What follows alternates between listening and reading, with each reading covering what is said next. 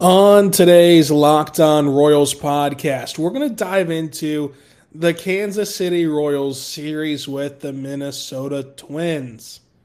Yes, they got swept, but what can you take away from this series with Minnesota? Everything from almost getting no hit to Salvador Perez hitting another home run and getting shut out again this week. All this and more coming up on today's Locked On Royals podcast on the Locked On Podcast Network, your teams every day. You are Locked On Royals, your daily Kansas City Royals podcast. Part of the Locked On Podcast Network, your team every day.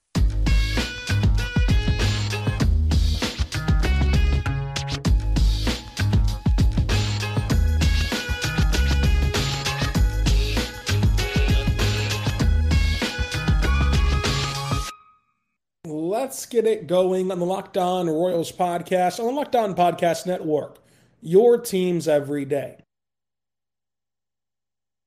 I am your host, Rylan Stiles. You can follow me on Twitter at Rylan_Stiles. Follow the show on Twitter at Locked On Royals. Email the show, lockedonroyals@gmail.com. On today's show, we are recapping the series that was against Minnesota, against the Twins, and going to look forward to this series coming up against Boston this weekend. So thank you so much for making Locked On Royals your first listen every single morning, every single day. We're here for you talking Royals baseball. Subscribe for free anywhere you get your podcast from, including on YouTube. For your second listen, folks, go check out Locked On Chiefs. Go check them out. They have you covered with everything Kansas City Chiefs related. It's a fun time, and it's a fun day. We're recording Thursday's podcast today, right after Thursday Night Football, so that way we could recap this Twin series. Tomorrow, we're going to talk about rule changes. So we're going to talk about rule changes and preview the weekend tomorrow. So I wanted to wait and record Thursday's podcast until after the Chiefs and Royals game. They went on at the exact same time.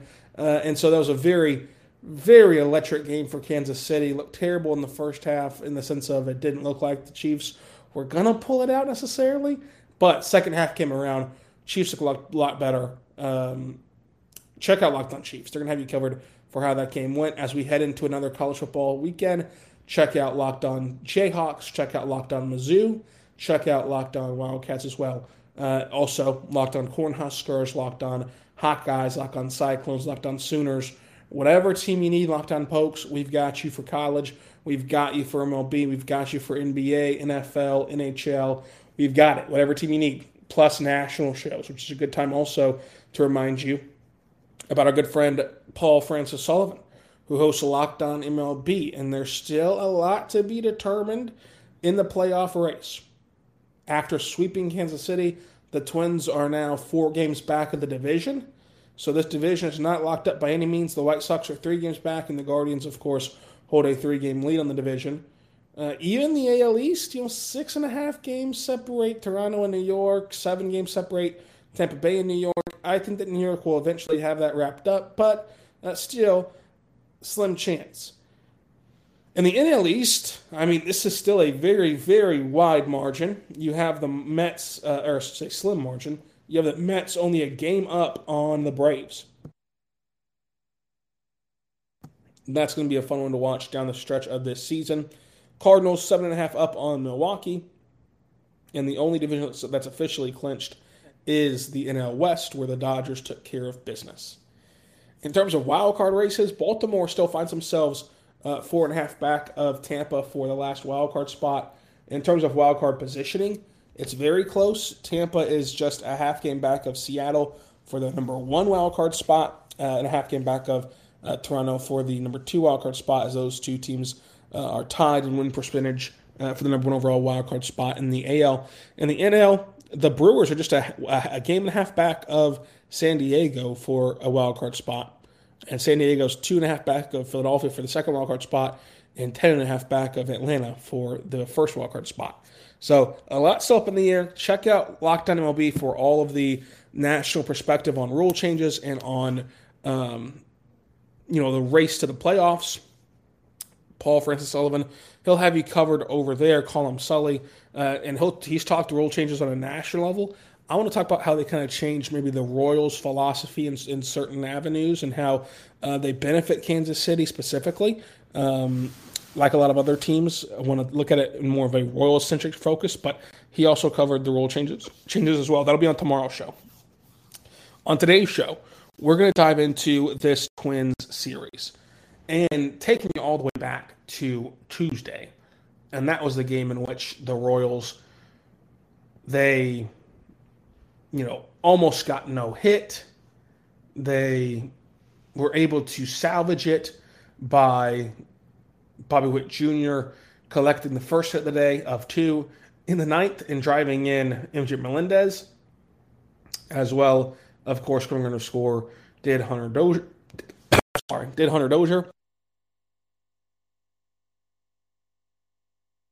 So that was also, of course, a great thing as the Royals pick up 3 runs in total as Riviero scored Bobby Witt Jr. in that inning as well. So we talked about that game. That was our whole podcast for Wednesday. The Wednesday contest we have not talked about yet. So on Wednesday, the Royals get blanked 4-0. Another just disastrous game from the offense. Sonny Gray goes 3 innings. Goes up 3 hits in 7 innings. So he pitched 7 innings with 8 strikeouts, 3 hits allowed, no runs allowed, 1 walk, which was the lone walk of the day. The Royals drew 1 walk in 9 innings. 1 walk. The Royals had 32 at-bats in this game, and they drew 1 walk. In 32 at-bats in this game, the Royals had 6 base runners because they also got a hit off of Thibar and a hit off of Jorge Lopez. Jorge Lopez, who, of course, in Kansas City, was the worst pitcher in baseball. And now this season, split between, I believe, Baltimore and Minnesota, he has a sub-3 ERA. It's a 2.26 ERA this year after being the legitimate worst pitcher in baseball for Kansas City. So once again, the Twins pitching staff just dominates KC. KC gets 5 hits with 1 walk, so 6 base runners total, but none of them timely enough for a run to score. Bobby Witt Jr. has a double. That's the only extra base hit of the day for Kansas City. So he had a single by MJ Melendez, a single by Salvador Perez, and then 2 hits for Mike Massey, both singles, of course. The double by MJ Melendez, his 27th of the season. With runners in scoring position, KC went 0 for 3, 6 left on base for Kansas City. Sonny Gray just flatly outdueled Zach Greinke. Zach Greinke, 4 innings of work, 5 hits allowed, 3 runs allowed as well, 3 walks. He did have 1 strikeout, though. Bullpen wasn't too bad. Koss comes in for 1 batter, is able to, 2 batters, walked 1, struck out 1, and then gets replaced by Amir Garrett, who goes for a strikeout and records another out with a sac fly. Not a sac fly, with just a fly out. So no runs allowed from the Koss-Garrett inning in the 5th. In the 6th and 7th, it was Carlos Hernandez who went 2 innings of work, 2 hits, 1 run allowed, 1 strikeout. Another outing from a guy who, last year at this time was on a hot streak. He looked like he was going to be part of the rotation. He looked like a guy that could be in the 4th, 5th spot for a long time to come in Kansas City. That's what the projections were this time last year for Carlos Hernandez. And now he's coming out of the bullpen, and he's serviceable out of the bullpen, but he's not like lights out of the bullpen by any stretch of the imagination. He still boasts a 7.88 ERA. It's just another guy who's taken a step back, sadly, within this pitching staff. And I don't want I don't want the breakout of Brady Singer to take away from the outrage or just the concern or just the want for the Royals themselves to change, their pitching philosophy, to change their pitching coach, to change their pitching strategy. I think it is time for Cal Odgers to go. I think that it's time for him to, move on and the Royals to move on from him. And there was a just full-blown investigation into the Royals pitching malpractice in terms of developmental side of things that I want to get into coming up. But Luke Weaver comes in, has another good outing. So back-to-back good outings for him. 1 inning, 1 hit baseball with a strikeout. And this is what I was talking about at the trade deadline with Luke Weaver. When you have a surplus of hitting guys, I know this is 2 bad games to use that example on, but whenever you're ranking your talent, right? When you're ranking who you want at bats to go to, the following players have to rank ahead of Emmanuel Rivera. MJ Melendez, Bobby Witt Jr., Salvador Perez ranks ahead of him, obviously. Mike Massey, Nate Eaton, Drew Alters, Nick Lofton, Nick Prado, those guys all rank ahead of him. And then what happens when Mondesi's healthy? What happens when Nicky Lopez is, of course, healthy and around still next year? Michael A. Taylor plays Gold Glove center field. You keep him around. Now you are rolling deep with guys who rank ahead of Emmanuel Rivera. So his leverage, that's not even to mention, Nick Lofton or guys like that who have been drafted and not made their debuts yet. So his leverage of playing time just was not there. Whereas when your pitching staff is in shambles, you can use Luke Weaver as a flyer more so than Emmanuel Rivera. So you made that swap, and Luke Weaver struggled in Arizona. He struggled to start his career in Kansas City, but back-to-back solid outings from him out of the bullpen. Dayton Moore's known. Let's give him credit here. He's not a very great GM or president of baseball ops, however you want to phrase his title. He's not great at it, despite winning a World Series. The one thing that he excels in, though, that is undeniable, you can go back and forth in his draft pick, blunders, and his weird pitch, his weird kind of team-building strategies. The one thing you can't go back and forth on and quabble with is his ability to create a bullpen and curate a bullpen. And so, he finds these guys like Luke Weaver, and I think that Luke Weaver, based on these last 2 outings, can be somebody who takes an offseason to adjust to life in the bullpen, who takes a spring training next year to get ready for a full season in the bullpen, how to exert himself for 1 inning, how to leave it all out there, throw the kitchen sink at him. And he can be a guy who is a nice bullpen addition for you next year, I think. And these last 2 innings, 2 innings, 2 outings from him have kind of shown what he can provide, what he can do. In that bullpen role, where you kind of forget about him being a starter, you forget about how high he was drafted by Arizona, you forget about the expectations on him pre-draft, and you just look at what he is now. What he is now is a guy who could be a fireman out of the bullpen. It reminds me a lot of Luke Hochevar. Now, Luke Hochevar got to do it with the same organization he was drafted by, but drafted high, expected to be an ace out of Tennessee. It never worked out that way, but eventually became a critical part of a bullpen that was historic, and of course, eventually went on to go to the playoffs, go to the World Series, all that fun stuff. But speaking of fun stuff, let's talk about BetOnline, folks. BetOnline is your number one source for all your pro and college football betting needs and sports info this season. Find the latest football league breakdowns, developments, game matchups, news, and podcasts, including this year's opening week games. BetOnline is also your continued source for all of your sports wagering information, including live betting, esports, and scores. It's the fastest and easiest way to bet on all your favorite sports and events, including MLB, MMA, boxing, and golf. Head over right now to the website or even use your mobile device and learn more about the trends in action this season. BetOnline is where the game starts. Check it out right now. BetOnline, folks. And it's this easy. You type in betonline.net in your URL search bar. You go to their sports book and you can bet on anything. You can bet on football, both pro and college. The Dolphins right now, 3.5-point underdogs on the road in Baltimore. You can bet on baseball right now as you look for the lines for Friday. The Royals are 1.5 run underdogs against the Red Sox with John Hazley on the mound against Michael Wacha. You can also bet on what I like to do is future bets and special bets. The MLB specials, will Aaron Judge hit over or under 63.5 home runs? The over is minus 150. I should say the under is minus 150. The over is plus 120. And do the Dodgers beat the Mariners regular season win record? The answer yes is plus 2,000.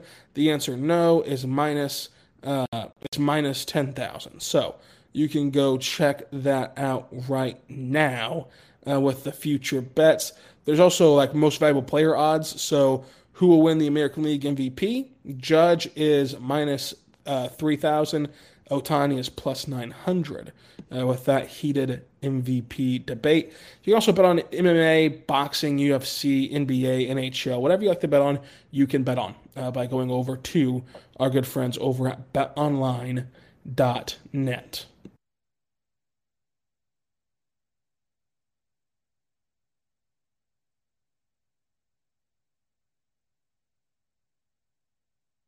We are back on the Locked On Royals podcast, on the Locked On Podcast Network, your teams every day. I am your host, Rylan Stiles. You can follow me on Twitter at Rylan_Stiles. You can follow the show on Twitter at Locked On Royals. Email the show, lockedonroyals@gmail.com.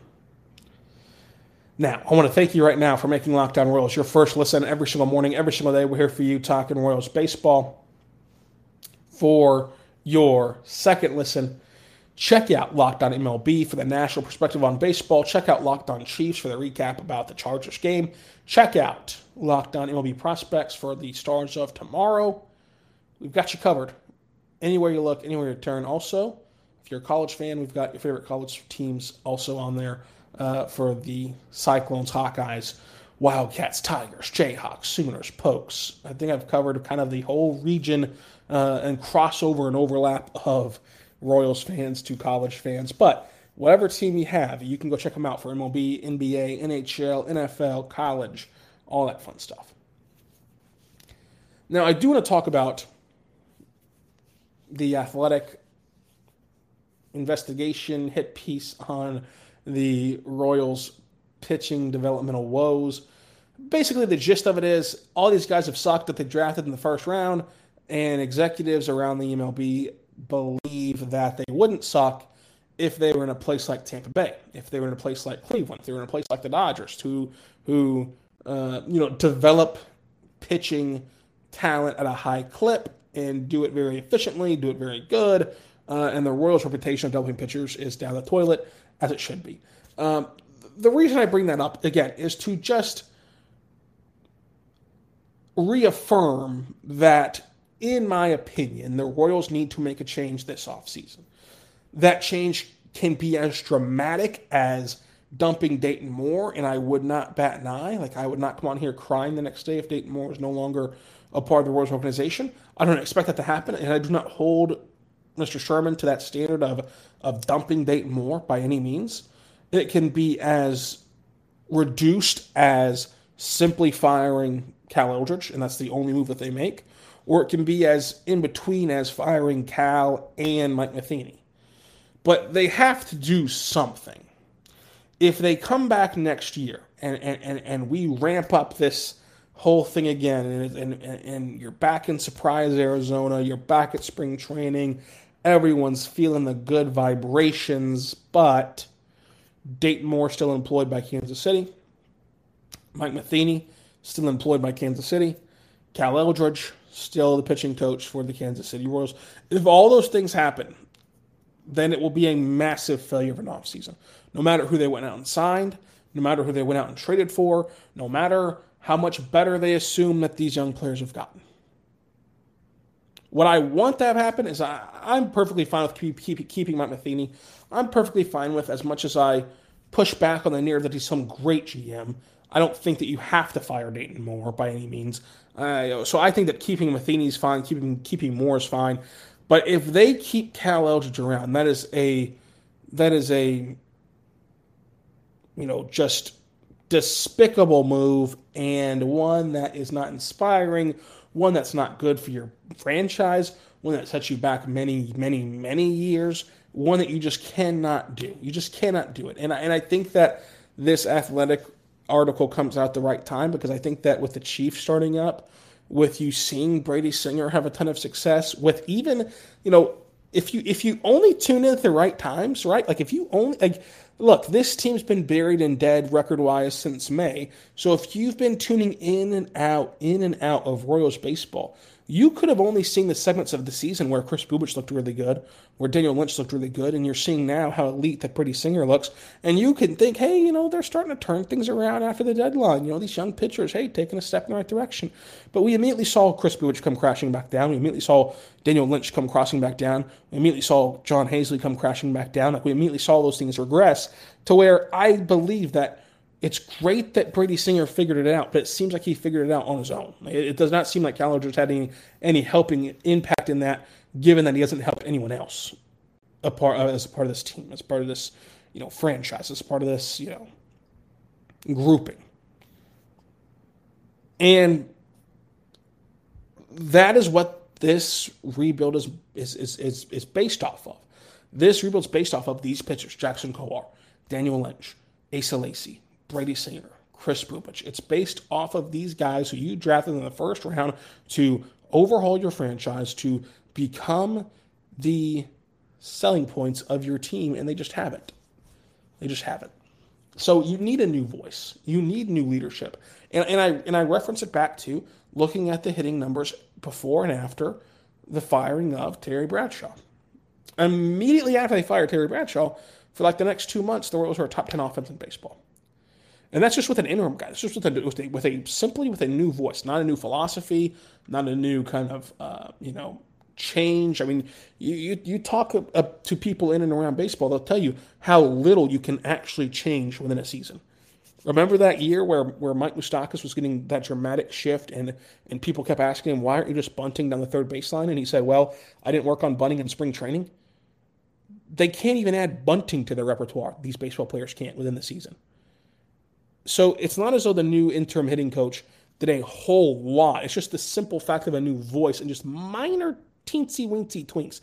So imagine how much more of a step they'll take once they hire a guy full-time who has a full offseason to curate this perfect program for his hitters, who has a spring training to implement his philosophies and teach these guys the way he wants them to approach every at-bat, every pitch, every scenario, and they can take another step off of the step that they've already taken.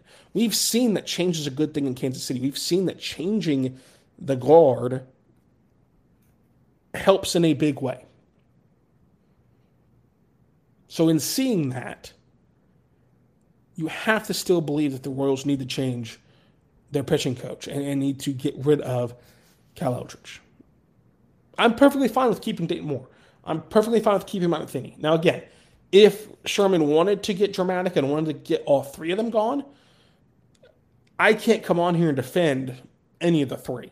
Like, I can't beat the drum for any of the three to stay long-term in Kansas City. They have not earned that right, even with Dayton Moore's World Series ring.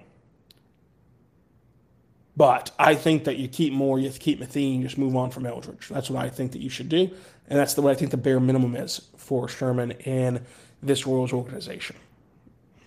I think that change would be enough to reinvigorate the fan base, to at least re-engage them in the idea of these young pitchers. Because if you bring back Cal Eldridge, and you bring back you bring back the pitching coach, you bring back all the same pitchers that we've seen fail for the last 4 years, you bring back the manager, you bring back the president of baseball ops, you bring everyone back, then what is the selling point? What is the kind of, reason to pay attention in surprise, to pay attention in April, to pay attention in May? Because the last few years you could bank on, hey, look at our record in September. That's not the case this year. You're getting shut out in September. You're getting swept in September. You're below 400. It's not the case this year. The last few years you can point to, hey, look at Brad Keller's end of the year. Look at Chris. Look at Carlos Hernandez's close of the year. You can't do that this year. There's one guy who's playing well, Brady Singer. There's one guy. So you don't have any of these manufactured selling points anymore. You've got to do something tangible. You've got to do something that we can actually see, feel, and appreciate. And the bare minimum to me is on October 7th, whenever it is the season ends, you fire Cal Eldridge. And, look, it's never great to call for anyone's fired, to call for anyone to be out of a job, but it's not as though Cal Eldridge does not have the opportunity to change his philosophy, to change whatever he needed to change to get this thing trending back in the right direction. He's had ample opportunity to do so. So that's where I'm at. I think that the Royals, of course, need to make a difference, need to make a change in what they're doing. But yes, as the Royal season ends October 5th, that should also end the tenure of Mr. Cal Eldridge in Kansas City. As for Thursday night, the Royals lose 3-2 on Roberto Clemente night. And Salvador Perez, though, he hit a home run. Mike Massey hit a double. Since we don't have that tirade about the pitching situation in KC, we'll recap this game more in depth, plus preview the weekend, plus go over MLB rule changes all coming up on tomorrow's show on Friday. But the reason that Thursday show was delayed till the night time is because I did want to recap this series as a whole on a more broader sense than just one game at a time, because I knew I wanted to do the rule changes stuff on Friday. So let me know what you think about Cal Eldridge. Let me know what you think about the Royals, all coming up down below on the comment section down below on YouTube, on Twitter, all that good stuff. Until tomorrow, be good and be good to one another.